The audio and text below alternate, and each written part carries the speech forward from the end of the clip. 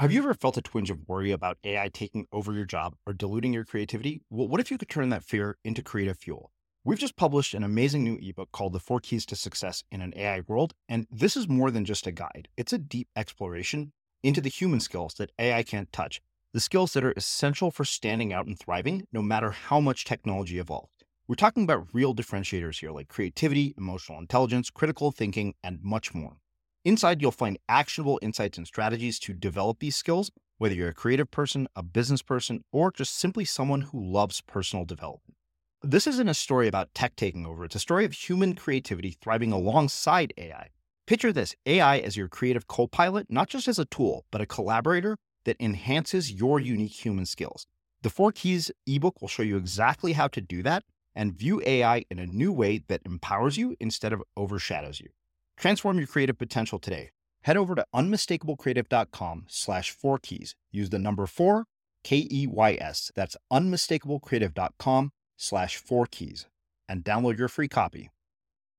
That's when I thought, maybe I could homeschool one day. That's when everything changed and I was able to have the space to dream and meet my goals and live my life and enjoy my family and have the brain space to think outside the box and think like, what do I want to do from here? Instead of like, oh God, how can I even get through this day? And that's the thing with motherhood, is that the message out there is total BS. And it's just very like, oh, motherhood sucks. It's so hard. Like, just drink all the coffee. We can't remember the last time we showered, but it's fine. Good moms have sticky floors and happy kids. And I hate it. It does not have to be that way. It's a total lie. And I think when mothers believe that and they buy into it, that's when the first mistake is made. And you settle into this like, oh, this is so hard, but like, it just is what it is. And we'll just keep surviving and we'll get through it. And I believe that every single person is created to live life well and full and joyfully and abundantly. And there's this idea out there that it's almost like mothers are an exception to that. And we're just like sloppy and braless and like just a total mess. And it's just a total crap show all the time. And I hate that because it's just negative and it's such a lie. It does not have to be like that. You can feel good, look good, be happy, enjoy your kids, want to be with them, and also have a thriving business or a thriving hobby, or thriving friendships and a great marriage. It can all be balanced. You're just spending too much time on your stuff. There's too much in your way taking up your time.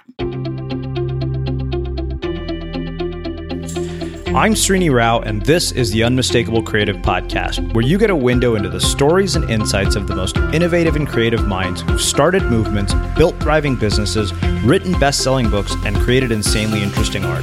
For more, check out our 500-episode archive at unmistakablecreative.com.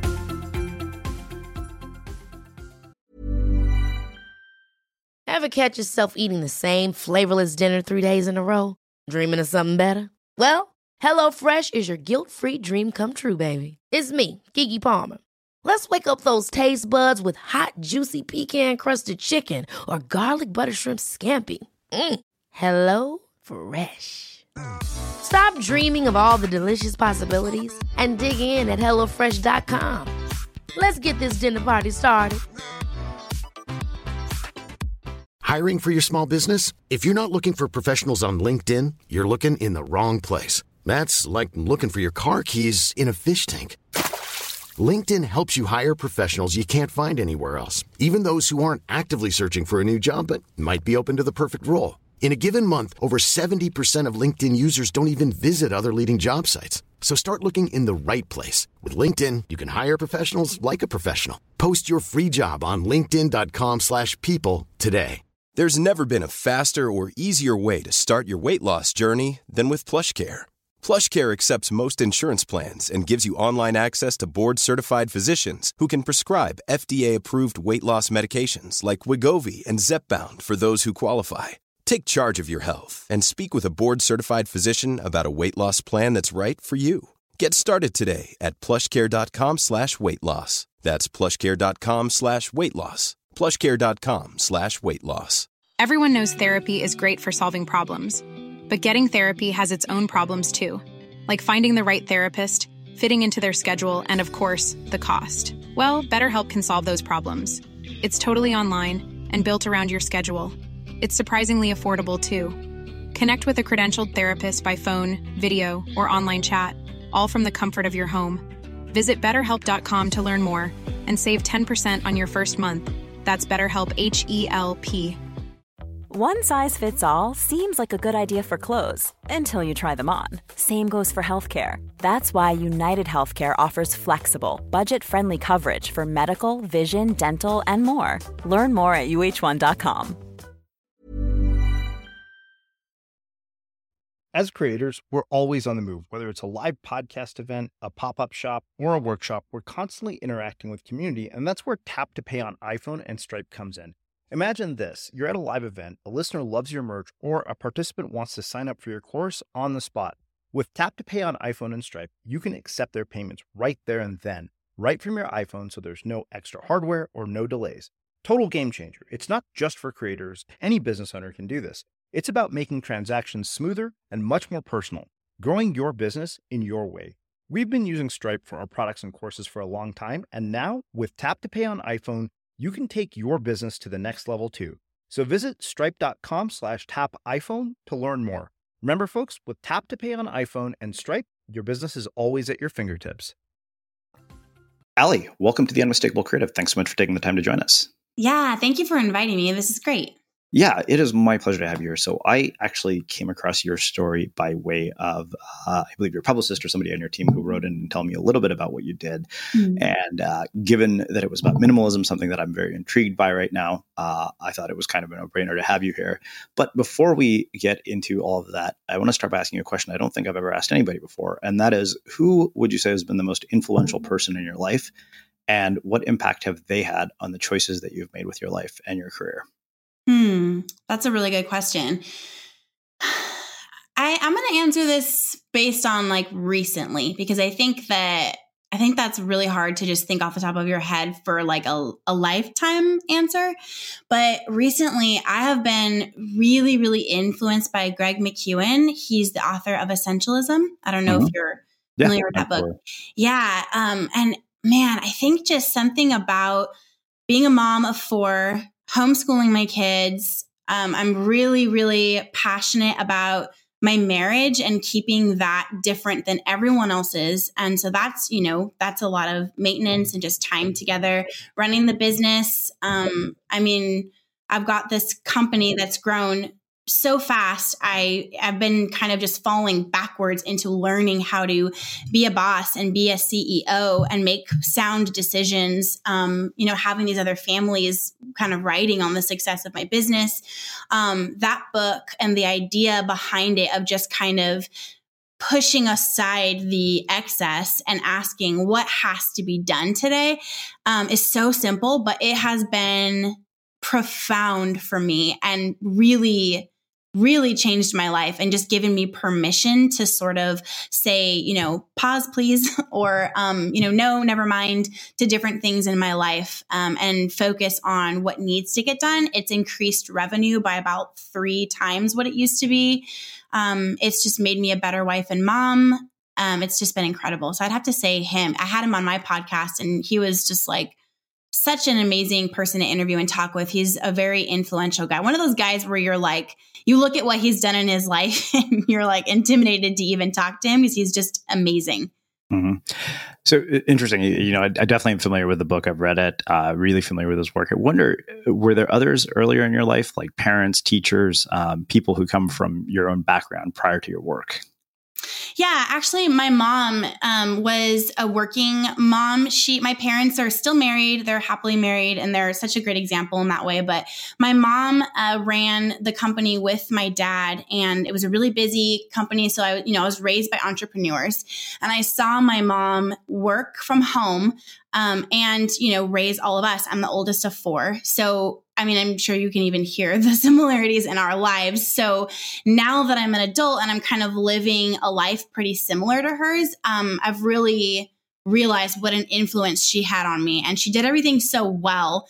and she balanced things, and she messed up and would, have a meltdown and then apologize to us later, and just kind of navigated being a human being and just rocking both worlds so well. She was incredibly influential to me and the choices that I made in my life. I always wonder with people who had entrepreneurial parents, what are the kinds of narratives that they passed on to you about career choices, education, and how did those narratives differ from the ones that your siblings got, and how did the choices that you and your siblings have made differ? Yeah, that's a great question, especially for me, because I'm the oldest by kind of a lot. So it's me and my brother is 4 years younger. And then I have two other siblings who weren't even born until I was in junior high and high school. So we always joke that my brother's upbringing was completely different from my younger two siblings. But when I was being raised, my parents were in a season where, the business was growing and it was really successful. And I saw that. And I remember kind of being there for their wins. They didn't really share too many details with me, but I'm just a really kind of like empathetic and sensing person. So I just, I could pick up on when there was like a really, really great thing that happened, or a really big win in the business, or a big success, or a big failure, or, a lot of stress. And I feel like my mom just kind of stayed steady and stayed the same no matter what was going on. And that taught me a lot without me realizing it about being a mother and owning a business, because I think that being a business owner is very emotional, and you are very connected to your business, especially for what I do, when my business and my brand is really a direct branch off of me and who I am as a person. And so it can be hard to not kind of feel those highs and lows in your own personal self. When something goes terribly wrong, it's very difficult to just go inside and play with the kids and be happy and, have a great day. And it's not that she was fake or anything. It's just that she was calm and steady, even when things were a little rocky. And that spoke a lot to me about, this balance of being a mom and working and being a business owner. And I mean, I think that my siblings saw something totally different because my parents had some life changes that happened when they were born. I think my mom worked a little bit less for them. So they don't really think of her in the same way that I do. And I've noticed that when I hear them talk about her, which is funny to me because it's the same mom. But I think that just says something about the way that life kind of ebbs and flows, and the way that my mom showed me how to have it all, really. And it doesn't need to be a choice between being a successful businesswoman and being a mom at home with her kids. Yeah. So you grew up in a family with 4 kids, and you said you have 4 kids yourself. I wonder what you learned about navigating human relationships, social dynamics, leadership, and making decisions from both situations. Yeah. One thing that's really different about my family now from the family that I grew up in is that my kids are really close in age, because my siblings were so far apart. I never really thought it was a terrible thing, but I as I became an adult and, my husband and I decided to grow our family, we had this really unmistakable drive to have our kids be very close in age. So I think maybe it did bother me a little bit. And it's funny how you'll kind of work that stuff out as an adult and realize, it must have affected me in some way, because I really, really don't want that, But yeah, I think that where you come from, whether you realize it or not, and some things I think you just can't realize until it's you're already in your adult life, you're already seeing the patterns, or, going the opposite way. I think they affect us so profoundly, and it's made me very aware of that as I'm raising kids who will now, say this about me one day. Mm-hmm. I wonder, this is something I've always been curious about, because my sister and I have a large age gap, and I've had people here with multiple siblings. And I always wondered, do you think that the age gap between siblings has an impact on the bond that forms between them? And if so, what is that impact, and how has it been different with your kids and your own siblings? Yeah, that's such a good question. I definitely I definitely believe that it does matter. Of course, there's so many things at play, like the different personality types and all of that. But from what I've seen, my older brother, okay, so I'm the oldest, but my brother that's older than my other brother, he's 4 years younger than me. We are the closest gap, and we are the least close, and it's just a personality thing. My other brother is 14 years younger than me, and he's extremely close with me. We talk every single day. I just hired him on in my business. He's working with me. We work great together, and we're very, very close. He tells me everything. He shares things with me that happen in his life before he shares them with other people. That's interesting to me because we are so far apart, but his personality is a lot more like mine. But with my kids, they are all so different. Their personalities couldn't be more different, but they all have a special bond with each other, despite the ones that kind of rub each other the wrong way sometimes. So I don't know. I think maybe it has something to do with just being close in age and kind of being into the same stuff at the same time. I think because they are so squished together, they're all into Legos at the same time. And then they all kind of outgrew Thomas the Train at the same time. And now they're all reading around the same time. So they're going through the life stages at pretty much the same time. But I definitely think that there's a lot more at play than just the age gap. I think it's a personality thing for sure. Yeah. I wonder what advice from your own experiences with your own siblings you've passed on to your children. We always say, when somebody treats somebody else disrespectfully, or if there's any, kids are kids. So no matter how you're raising them, every once in a while, somebody will do something wrong, or, make fun of somebody, or laugh when they shouldn't at something that somebody is saying, or, make somebody feel a negative emotion. And whenever we have that in our house, I just always kind of let it run its course and just say, guys, you're so close in age. Like, you are going to be in each other's lives for longer than Dad and I will be, hopefully, if things go how they usually do, or how we hope they will, then you guys need to love each other and not treat each other like this. Things, boyfriends, girlfriends, friends, other people are going to kind of come and go. And this is family, and you guys really matter to each other, and you need to treat each other that way. And I feel like we've said that since they were babies and toddlers, and it really has stuck. And now they'll repeat it to each other. Like, if one of them gets their feelings hurt, they'll say hey, no, don't say that to me. We're going to be friends forever. Like, we need to love each other. And it's really, really, really cool. I totally credit just giving them that in their little brains from a young age to their really close bond right now. And the fact that, we do school at home and they're together all the time. Yeah. Well, there's no way I was going to not ask you about the whole homeschooling thing, because I've always been very curious about how people are educated. So one, what prompted your decision to homeschool your kids? So just being totally honest, I had no desire to homeschool. It doesn't really fit my personality type. I get, easily frustrated, and I wasn't going to do it.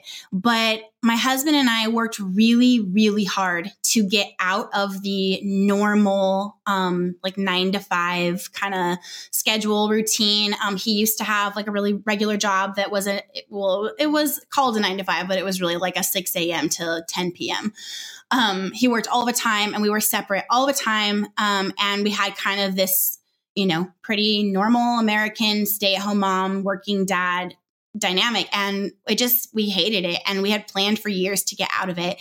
And so when we finally did, through the business that I have now, we found that school kind of just kept us in that rhythm. And we were always taking trips when everybody else was taking trips, and not really fully experiencing the freedom that we had worked so hard to obtain. So we had kind of dabbled in homeschooling a little bit when my daughter was being bullied when she was really young. But, kind of put everyone back in school pretty quickly. And we just decided to go all in. So we started homeschooling, and it has been such an adjustment, but such a beautiful experience and so good. My bond with my daughter specifically has just skyrocketed. It's so close. It's so good and healthy now. And I think that everybody needs to do what they feel they should do. And there's always ways around, your kids being gone from you during the day. And creating that bond. But I just don't know if we specifically would have the bond that we have now if we weren't together during the day. It's just been really a neat experience, but it is incredibly, incredibly difficult at times. I wonder, how do you develop the curriculum? How do you choose, or what role do they play in choosing what they want to learn? I mean, how do you figure out what's essential here? Yeah. So I used to be really I just didn't want to mess up, for lack of a better term. I just, there's a lot of fear and a lot of guilt around homeschooling. And it's very much like an oversaturated industry where it's like, if you're not using this and this and this and this and all of these things, then your kids are missing out. And that's the biggest fear for a homeschooling parent, is that your kids you're not giving them the best, that they're missing out on something. And I used to try to keep up with that and get these, box curriculums that would take us 6 hours a day. And, basically it was the same amount of time as when they went to school, which it's supposed to be shorter and more, condensed into, what the child needs and take way less time because it's one-on-one. And it wasn't that way. It was taking all day. It was very frustrating. And I was basically just trying to cover all my bases and make sure they weren't missing out on anything. And in doing that, they actually were missing out on the biggest perk of homeschooling, which is the love of learning and the thirst for knowledge and for wisdom. And they were just super turned off to learning. And it was just, it was one of the biggest mistakes that I made those first year or two homeschooling them. And so my husband and I kind of came together and just decided look, let's pull the curtain back and start from scratch and just kind of follow our gut here and see what feels right. Obviously they need to have math, they need to have science and history, they need to know the basics, but how can we fit in a love of learning? And so we kind of stopped having a really rigid schedule. Again, we were kind of putting ourselves into this box of, well, what is normal? Well, normal people do school during these hours and it takes this long. You just kind of subconsciously go back into those patterns because that's what people in our society do. They work these hours, they go to school these hours, they eat dinner at this time. And we just kind of were let's just shake things up and get way out of the box and figure out what works best for us. What time of day are the kids at their optimal, mental state to learn? How does the morning kind of feel? It was feeling really rushed and really just a joy suck. So we started having slower mornings. We started scheduling just the things that have to get done. They need to progress in math. I don't want to homeschool my kids and have them go take the state testing, and not be surpassed their grade level. That's my goal, just because I'm a little competitive. So we do math and we do science experiments, and they learn history. They learn about the history of our country and other civilizations, and they learn all that good stuff. But that only takes about 2 hours a day. So we scheduled that in and left a lot of breathing room for reading and browsing the bookstores and asking them what's catching your eye here? My daughter's really into dragons right now. I mean, just anything medieval, anything knights and dragons and all that. So there's a series called Wings of Fire about dragons, and it's this really cool, fantasy world, kind of like Harry Potter, but with dragons. And so she just plowed through that. Whereas the year before, it took me 9 months to get her to read Black Beauty. And it just wasn't working. So kind of just finding the balance of getting in that good old-fashioned literature that they need and the learning that they need to feel good about their education and know that if we were to do this forever and they grow up and they go to college, that they're good, but also leaving space for curiosity. We take a family hike every week. We're outside all the time. We'll move around. We don't do much school at the table because it's just really rigid, and we just do math there and leave. We go to a coffee house and we'll get them breakfast and do school there. And I think also it's a lot of asking them questions and making them curious. And we always invite their questions, even the really hard ones, just kind of inviting them to always be curious. And also, I think one thing that's been really huge for us and for our kids is my husband and I feeling confident and saying, you know what, I really don't know that. Let's look it up together, and just kind of learning together and not feeling like we are the teachers and we have to know everything and we have to do school at this time in this way. So I think we found our good balance of kind of just being free and curious and making space for that kind of fun learning and giving the kids that thirst for knowledge, and making them feel safe to ask any questions and just be curious about random things. And sometimes like it'll lead into a whole unit study. So if we're on a hike and they see a snake and they're super curious about that snake because we said, watch out. If it rattles, like we need to get out of here. It's not good. If they bite you, you could die. That sparked curiosity. So we'll go home and we'll research that. Then that leads into a whole unit study on all the different types of snakes. And, that spirals into, a lesson about different climates in the world and where different snakes live, and just kind of leaving space for that. That is how knowledge sticks into those little brains, not by sitting down at the table and, telling them be quiet and stop kicking your feet. We need to learn this. Mm-hmm. One thing I wonder is what impact has being homeschooled had on their worldview? What do you think the impact of it is to not have sort of the social influences and social programming that comes from being around school and a group of other kids? Because I, in my mind, as I'm thinking about this and asking you this question, I always wondered, wow, if I didn't learn about popular kids and designer brands, like how different would my worldview have been? Yeah, that is such a good question. I'm not, and I hate to phrase it like this, but I'm not one of those homeschoolers that's like very anti-school. So in this culture of homeschoolers, I tend to not really belong anywhere because it's either like really extreme like that, or just kind of like, well, I'm just homeschooling because I have to and I hate it.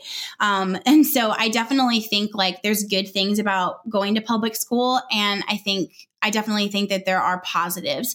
But what I've seen in my kids is just the beauty and their childhood lasting a lot longer. My daughter's going to be 10 next month, and she's like a normal 9-year-old in like, the 70s, 80s, even 90s. Now it's like these girls are having eating disorders and they're catty and mean to each other. And it's sad. Everything is just starting so much earlier. And, we saw a little bit of that when they did go to public school, but thankfully they were so young. They didn't get into these upper grades, like 4th and 5th grade, where it's just getting so intense. I've got several friends who are pulling their girls out to homeschool because of bullying, bulimia. And these girls are 9 years old. I don't understand. It's insanity, but it's the truth. And that's what's happening. And I think too, in terms of their worldview, we are Christians, and I was raised a Christian, but I have a really big problem with the Christian homeschooling atmosphere. If I can be so bold as to say that I really hate it, because it's very closed-minded. It's very, we don't even tell the kids there's other things out there. It's this is it and that's it. And so my husband, Brian, and I have really talked a lot. We have a meeting together once a month to go over the kids' schooling. And we talk almost every single time about like, how can we do this better? How can we just keep their brains open and let them know, like, this is what we found to be true, but this is really interesting. Like, let's dive into this. I don't want them to grow up and get out there and be like, what the heck? Like, I didn't know anything about any of this. So they're really aware of other faiths, other religions, other cultures. That's probably my favorite thing to do with them, is just study other cultures and how other people live life and eat and worship and do other things. And I also want them to find God for themselves. So we really don't, this is so anti-Christian homeschooler, but we really don't do any Bible schooling. I grew up in a Christian private school, and if anything, it deterred me from the Lord. So I am really like, they see me reading the word. They see me having my time, my relationship with God. They see me spending that time each day. But I don't really say much about it. I'll answer their questions. I guide them when I need to. We talk about prayer. We talk about God and all those things as they ask, but it's not something that I force down their throat. And what I've seen is they're making that choice and they're experiencing him for themselves at such a young age. And it's so neat to see that. It's such a relief, because it's a little scary to do something that's so different from how you were raised. And then about the social aspect that you asked about, what's been really shocking to me is to see my kids being incredibly well like they're so well conversed. They can talk to adults, and they can have a conversation. They make eye contact. Like, of course there's certain ones that are a little shyer than the others, but they can have these conversations, and they use like, quotes, big words, and they talk, and they know how to have a conversation. They know how to go up to a girl that looks like, the same age as her and just talk to her and be her friend. And I don't want to be, I don't want this to sound harsh, but I simply don't see that from my friends' kids who go to school.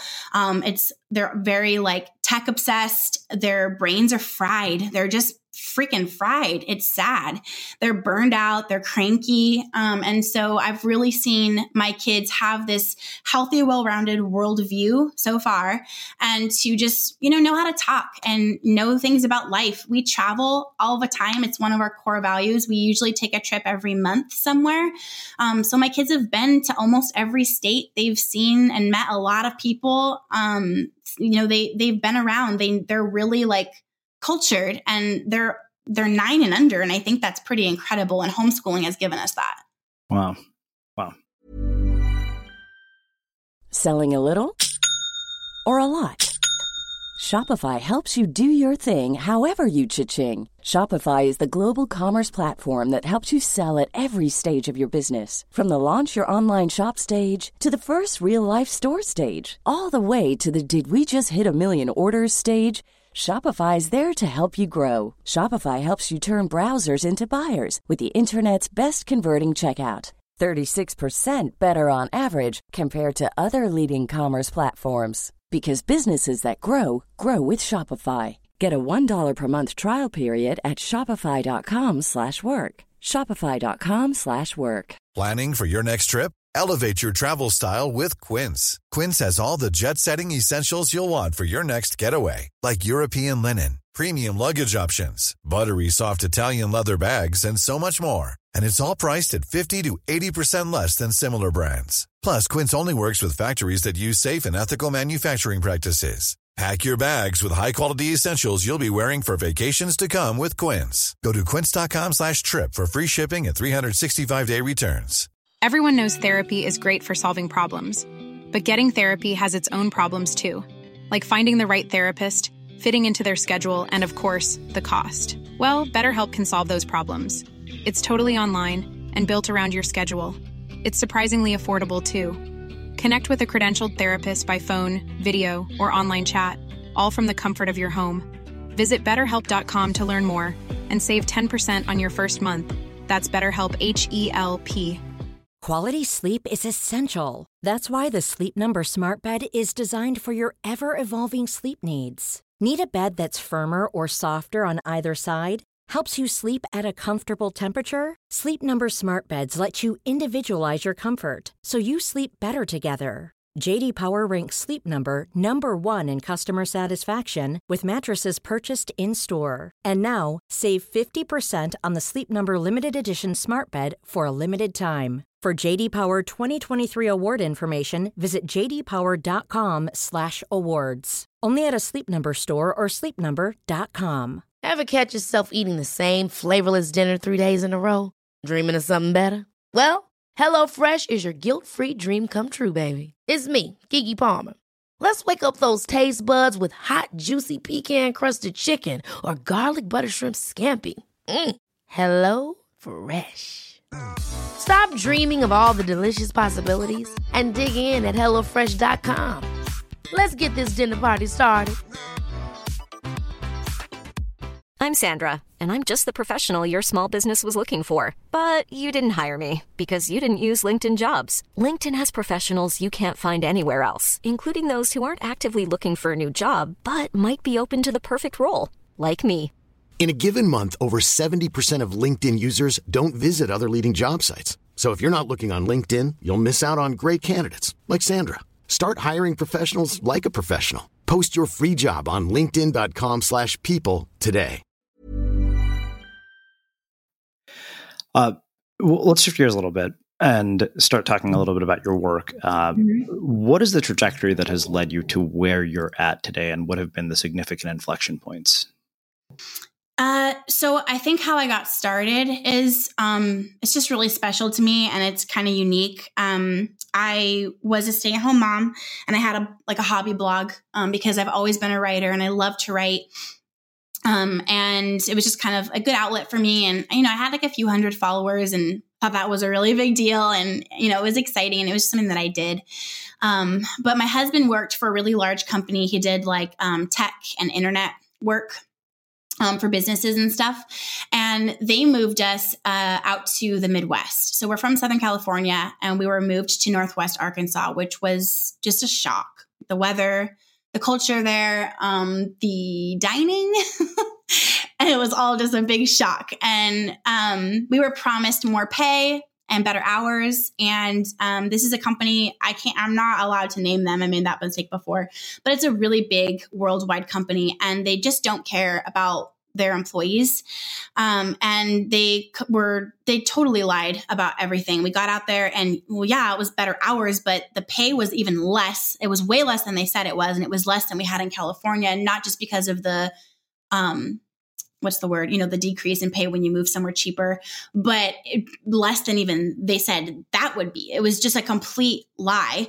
And there was not enough work. Like, I don't even know why they moved us out there. I honestly just think it was what God wanted for us, because that situation and being ripped away from friends and family and trying to start over and ending up being in like 10 degrees and way worse off than we were here, even though we were barely making ends meet here, it was even worse there, kind of led me to stop pushing down this idea that had been bubbling up inside me for a couple years and decide like, I'm going to do something about this. And I went all in. I taught myself how to code.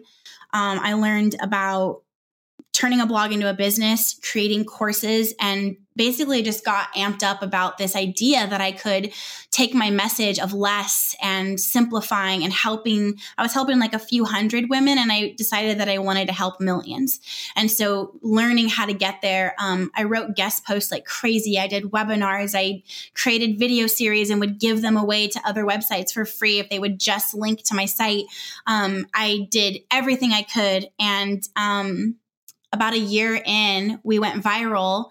That was in 2016. And we were actually, the article that I wrote was trending above the first Hillary Trump debate of that election, which was insane. And such an honor. It was so amazing to see that happen after like all that hard work. And so after that viral article, things started coming in. We were on Jenny McCarthy's show, Good Morning America, the Today Show, Huffington Post, all of these, big media outlets. And that kind of kick-started the business. I went from having about 500 people on my email list to 25,000 overnight. And we went from having like negative $100 in our bank account to 25,000 also overnight. It was an experience that I will never, ever forget. And that kind of like jet launched the business and the success that it is now. Yeah. Where did this whole idea of living with less come from? It came from me and my story and my motherhood. Back before we had moved to the Midwest and all of that happened, we didn't even have our last baby yet. I was just really overwhelmed. I definitely had depression. I will kind of struggle with that. It's just part of who I am. And I was in this dip really bad and just I felt like I was the only mom in the world that like couldn't get it together. It was really, really hard. I kind of would just wake up every day instead of being like, okay, it's a new day. I would feel like, oh God, could it be night still? Because I don't even have what I need to get through this morning, let alone the entire day. And that is a really, really terrible place to be day in and day out for months and months at a time. So I was kind of in that place and I really just ended up hitting a breaking point and kind of snapping out of it and getting back to my usual self, which is really like go-getter, and thinking like, okay, I'm going to figure out what is causing this. And basically, long story shorter, I had this moment where I just had an epiphany and I realized like I could see my days. I just had this like thought, like I could see how I was spending my days in my head. And all I was doing was like was maintaining my space and maintaining my life instead of enjoying it. I was like shooing my kids away so that I could catch up on the housework and spending my nights and weekends catching up on laundry, not because I'm a neat freak or anything, just because that's the level it was at. It was constant. And I never felt like I was able to really enjoy my family, enjoy my babies, enjoy my time with my husband, without paying a serious consequence of catching up later. Mm-hmm. So I ended up just realizing that, and I started to just purge. I mean, I literally just like got the kids in bed that night and got a trash bag and went at it. And I got rid of anything that didn't feel like it was worth going into my new life. I decided like this is going to be a splitting point. And you know, I'm like when you're splitting a video, like this is it. I'm putting a split here. And from now on, everything's going to be different. What's worth coming with me and what is not. And very little was. So I trash bagged everything up. I donated it all the next day or threw it away if it was trash. And I worked through my house over the course of a few months. And I mean, immediately before I even finished, the next day, everything was different. The kids played better together because kids play so much better when they have less options and they're less overwhelmed. I felt like I had way more time in my day. I didn't have a pile of dishes to wash at the end of every night because we just had what we needed for the day. And then I would, rinse them and use them again. And there was less laundry to wash, like everything just got lighter. And that's when I started my blog. That's when I thought, maybe I could homeschool one day. That's when everything changed and I was able to have the space to dream and meet my goals and live my life and enjoy my family and have the brain space to think outside the box and think like, what do I want to do from here? Instead of like, oh God, how can I even get through this day? And that's the thing with motherhood is that the message out there is total BS. And it's just very like, oh, motherhood sucks. It's so hard. Like, just drink all the coffee. We can't remember the last time we showered, but it's fine. Good moms have sticky floors and happy kids. And I hate it.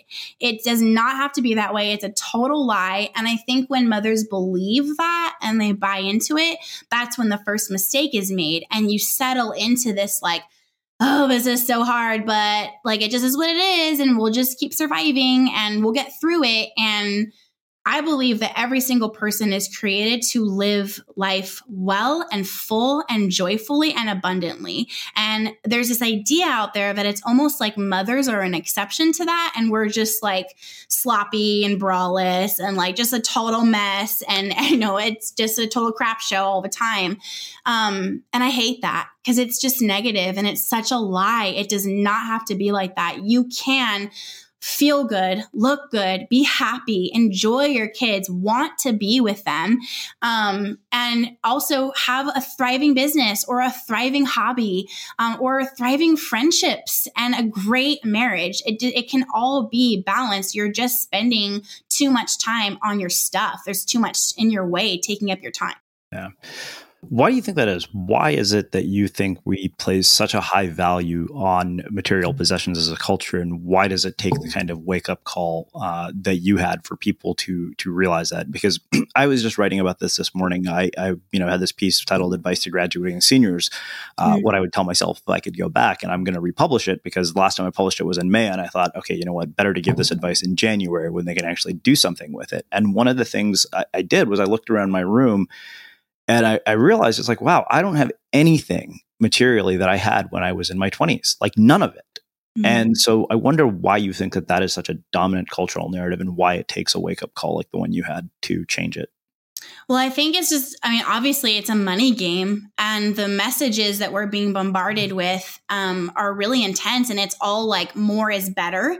And it's very, very like subliminal, but it's there. And if you open your eyes for even just an afternoon and you notice it around you, it's everywhere. And even like I was reading recently about how Target sets up their store.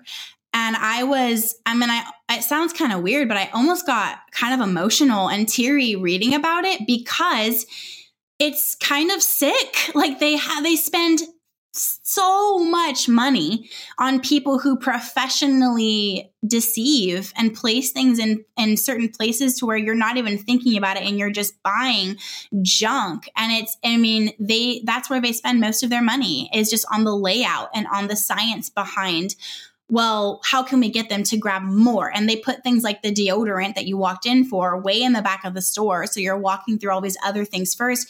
I would encourage anyone that's listening to this to look that up, because it's really eye-opening, and it's just this deception game.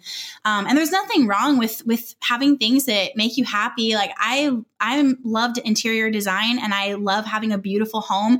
My style is really like kind of modern and bohemian. So there's lots of little things everywhere that make me really happy, and layered rugs and things like that. But it's all stuff that goes into the flow of, this is where I school my children. This is where I work, where I create, where I provide for my family, and I need to love being here. It's not about just materialism and stacking up stuff for the sake of, look how much stuff I have. Look how nice this is. Look how beautiful and perfect everything is. But I think as a culture, we're very focused on appearances. And just getting kind of open here, but my business has started to make multiple 7 figures every year. And my husband and I have chosen to take a small percentage of that and not really like increase our earnings as the business increases, because we just don't need that much. And so we have like a really normal house in a normal neighborhood. And like I said, I love design. So the inside of the home I think it's beautiful and I love it, but it's pretty normal. We have normal cars, nothing crazy going on. We spend our money on experiences and travel with the kids. And so many times there's like an underlying tone in conversations with people. Like we love to host things. So we have like people come over from church, and, I have a book club and all this stuff going on at our house. And so many times the conversations will be like, how can I put this without thinking of an example? Basically like, oh yeah, like, well, I know that you're not doing this well, because if you were, you would have a mansion up in Bear Creek over here in Temecula and the hills, and you don't. So maybe one day that'll happen. You know what I mean? Like this kind of underlying tone of like, you see what somebody has and you label them. And if you're rich, then you spend your money on a big house and a fancy car. And if you're not rich, you don't. And if you say you're rich, but you don't have those things, you're lying. And it's this weird game, especially in what I do and meeting other people who, make what I make and do what I do. It's like this weird dichotomy of like, I don't know. It's just a weird game people play where it's like, well, I have this, so I drive an Audi. So obviously, it's everywhere. And it's just so weird. And it's a game that I used to want to play because I used to be poor, and I like that I'm not anymore, but it's just so pointless. And I think that because of things like that, as a culture, we're just driven to showing what we have, or if we don't have it, setting up a facade that shows we have it even though we don't. And that's why everyone's in debt. And we've got so much stuff. Our houses are like upwards of 3,000 square feet. And we also have storage units. Some people have multiple storage units. It's out of control. Yeah. Well, my parents' garage always reminds me of that. So this actually raises a question. You mentioned earlier going from sort of 500 followers to 25,000 subscribers to multiple 7 figures. So we're talking about metrics, which makes me really wonder, how do you measure your life? Honestly, it's by how I feel. Right now we're having like really great success in the business, but I've just really felt like my mental health is slipping, and I've kind of been going back into a lull, and I'm not taking good care of myself. So to me, that is not a win. It's just not. Yeah, it's great to increase revenue. It's great to be able to give more. It's great. But at what cost? It cost me sleep. It cost me peace. It cost me being really stressed. It cost me missing out on my kids' karate lessons a couple of times in the last couple months. And that makes me super sad. So what was that all for? And so that's, to me, kind of a check-in of like, great, I'm glad that we have that and that happened. But if I could do it over again, I would not. It's better to just stay where we were. And because I'm so competitive and I'm so numbers driven, and I love increasing and I'm always working on something, it's hard for me to check myself before I wreck myself and kind of step back and say, what is this going to cost me? Can I do this while still maintaining good mental health and good relationships? It's fine to have seasons where work is a little more prominent than family and vice versa. But if you're not ready for that, if it's not a good time, I'm learning to say no, thank you, and wait and just take better care of myself. So I think I'd have to say that I measure my life based on how I'm feeling and what's the health of my marriage like, because my marriage is the foundation of our family. And what's the health with my relationship with my children, and how am I feeling? If I feel really tired, something's off, Mm-hmm. Yeah, this is the reason I asked this is, we recently had a guest named Will Storr here who wrote a book called Selfie, How We've Become So Self-Obsessed and What It's Doing to Us. And a lot of the research was extremely disturbing. Sort of this idea that if you don't have 100,000 followers, or you're not famous like Beyonce or Steve Jobs or Oprah, you've effectively failed at life. And that seems to be the underlying message, I think. And I think the impact of that, which I happen to agree with him, is incredibly toxic. Because you can read a website like Medium every single day, and it's littered with what I would call success porn, some of which I've probably written myself. And so I wonder, when you experience the kind of sort of drastic shift that you have from, sort of lingering obscurity to suddenly being really famous, how do you remain detached from that? And also being, the competitive person that you are, how do you keep your ego out of it? Yeah, that is such a good question. And honestly, it's just such a process. It's constantly checking in. In the last year or so, I've taken up meditation every morning, and now I'm up to doing it for like maybe 30 minutes to an hour, depending on the day. And that has been really, really huge for what you just asked. Just kind of knowing where I'm at, knowing myself, realizing my motives, making decisions for the day. Like, you know what? I really don't like where my heart is at in doing this live or doing this feature. I need to either just kind of check myself and get my headspace in a different place or cancel it. Because I think the worst thing that I see in being in the industry that I'm in, being, quote, connected and hanging out with these other people, I see they're not good people. And unfortunately, most of them are like Christian leaders and authors, and they're preaching all this stuff and talking about, self-care and, keep going, you can do it, and all these positive things, but they're awful people. And when I meet them, it's very, very clear. And I know that's a powerful thing to say about somebody, but it's very clear. You're not what you say you are. And it's like the fame goes to their head, and that has got to be the most unattractive quality on the planet, because it's just like the ego is it's so there, and it's so big, and it's so unattractive. And so because I am so driven and I'm so numbers motivated and I love growth and I'm always trying to increase things, because if I increase, then that means that's more women getting my message. So I try to focus on that part of it. I have a sign in my office that says 1 million people over $1 million. And it just serves as a reminder, like, yes, $1 million, great. We need that. We need to help the world and save women from sex trafficking and give to these organizations that are doing that and provide for our employees and for ourselves and our future. But $1 million means that, divide that by the prices of my course, like that's a lot of women who now have hope and a way to get out of the muck and get into a lighter lifestyle. So I think the biggest part is just meditating and focusing inward and what's going on with me and what are my motives for the different things that I'm doing, especially if it's going to be something that feeds that in me, like a really big television feature, or like an honor or like a award or something like that. Always having to check in and just stay humble and really intentionally do that. And then remembering, even with the big goals, like, yes, the email list size matters because we can project income from that and just, figure out how much we'll make on each launch. And that matters, but not to focus on the number of dollars and the number of people, but focus on how many of them are going to create change in their lives by getting enrolled in my program.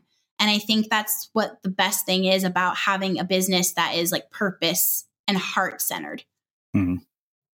Yeah, the reason that came up in my mind is one of my oldest friends and a former business partner. He and I were talking about friends of his wife that are like YouTube celebrities, and so he's like, these are terrible friends. Like he said, they don't reply to text, but they'll reply to strangers on the internet via Instagram and talk about the various things you're talking about, like self-love and self-care, and I'm here for you. And yet, the people that they actually know in their real lives, they're flaky as hell with. Yeah. Yeah. I mean, it's so true. And oh my gosh, God forbid that ever be where I go on this path. But I have to say too, that it is so hard because it's a weird, like the internet is so amazing, but it's given us this new weird thing where your life is on display and you can control how much of it you share and how much you don't, which I think is really the key to staying healthy in this. But it is so weird. Like my life and my family, my kids, how I'm raising them, how we live, what our house is like, that's my brand. That's my business. It's the lifeblood. So when I share that and I'm open and I share like, this is what we're doing today, or here's how I structure my schedule. When I share those things, business increases. People trust me. It builds the know, like, trust factor. I need to do those things. So it can be really difficult to not prioritize that because you're kind of equating it like, this is money. And also, I mean, I'm sure you've read some of the studies done that show like what it does to your brain when you see those likes on Instagram and you get that feedback. Like it's kind of like basically it's giving you a new type of high and it's addictive. And I mean, for anyone listening to this, I would say like, you've got to set up breaks. I just got off a week-long break with no Instagram on my phone. And it was so, so good for me. Just realizing how often I felt the urge to pick up my phone and capture something instead of being in it. Just kind of that wake up call, like fast from the things that you need to do, but you don't always need to do. The world's not going to end. Like revenue's not going to stop if you just take a break, especially YouTubing. My God, so draining. Interesting. Yeah, it's funny because we just had Cal Newport here to talk about his book, Digital Minimalism. And Cal has been a vocal critic of all things social media and questioned the utility of it, as I have as well, more and more, especially now that I've been off since the beginning of January. Like I haven't had a single Facebook status update or, Instagram post. And what I am finding is that the value of it is beginning to be really questionable to me. And I'm beginning to see that maybe this isn't essential. We started out talking about essentialism, and it's becoming very clear to me that this doesn't need to be an integral part of everybody's life. And the fact that it's becoming much, much less a part of my life is making me a much happier person. Absolutely. So I'm, the people that are on my team are always like, please stop saying that in interviews, but I'm always going to say it. I'm not on Facebook at all. I have a team of people who on my Facebook page where it's more public and people are new and they're, it's weird if they're like, who's this random person commenting? I thought I was on Allie's page. They'll be my voice and they'll encourage people and talk to them and say, hey, you can come over here to this group if you need this. And they run my admins are paid to run my groups. And people know that in there, like I'm not in there. I just don't spend time in there and I can't. Facebook drains me. Oh my gosh. I hate Facebook. I don't even have it on my phone. I use a third-party app to do live streams when I need to. But Instagram, I like. It doesn't drain me. I like it. And I can control that. But once a month, like I delete it from my phone and just take a breather. It just doesn't need to be there. Sure, it helps and it builds, again, it's building that know, like, trust factor because not everybody opens their emails. But if I had to drop it, I absolutely could. And I think it's important to not use that as an excuse like, oh, well, it's my business. I have to. Like, no, you don't. You can email, you could delegate, you could record something on your phone and have somebody post it for you. Whatever you can do to stay mentally healthy and create less in every aspect of your work, especially social media, do that. Well, I think that makes a really fitting end to a very thought-provoking conversation. So I want to finish with one last question, which is how we finish all of our interviews at the Unmistakable Creative. What do you think it is that makes somebody or something unmistakable? I have to say just having everything that you do in your life, everything that you say to the people that you love. And if you are, in any sort of platform, which I think we all are, I think people think platform means you have like tens of thousands of people, but even if you have 100 or 50, like that's a platform. I think letting everything that you say on there and that you put out into the world coming from really, where are you? Like really, what are you learning? what are you going through? What are you figuring out right now? And the internet giving us the gift to share that with people is huge. And it's all for nothing. If it's fake or if it's what we think we should say, or we stole it from somebody else, it's where are you right now and what are you learning and how can you put that out into the world to encourage somebody who's going through that as well and really be your authentic self. Amazing. Well, I can't thank you enough for taking the time to join us and share your story and your insights with our listeners. Where can people find out more about you, your work, and everything that you're up to? Yeah, I think just heading to my website, it's just alliecasazza.com. You can kind of choose your own adventure there. And if you need help decluttering or simplifying, or you just feel heavy, that you can get some free resources there. Or follow me on Instagram because that is where I do show up and you can kind of see day-to-day stuff there. Awesome. And for everybody listening, we'll wrap the show with that. Thank you for listening to this episode of the Unmistakable Creative Podcast. While you were listening, were there any moments you found fascinating, inspiring, instructive, maybe even heartwarming? Can you think of anyone, a friend or a family member who would appreciate this moment? If so, take a second and share today's episode with that one person because good ideas and messages are meant to be shared.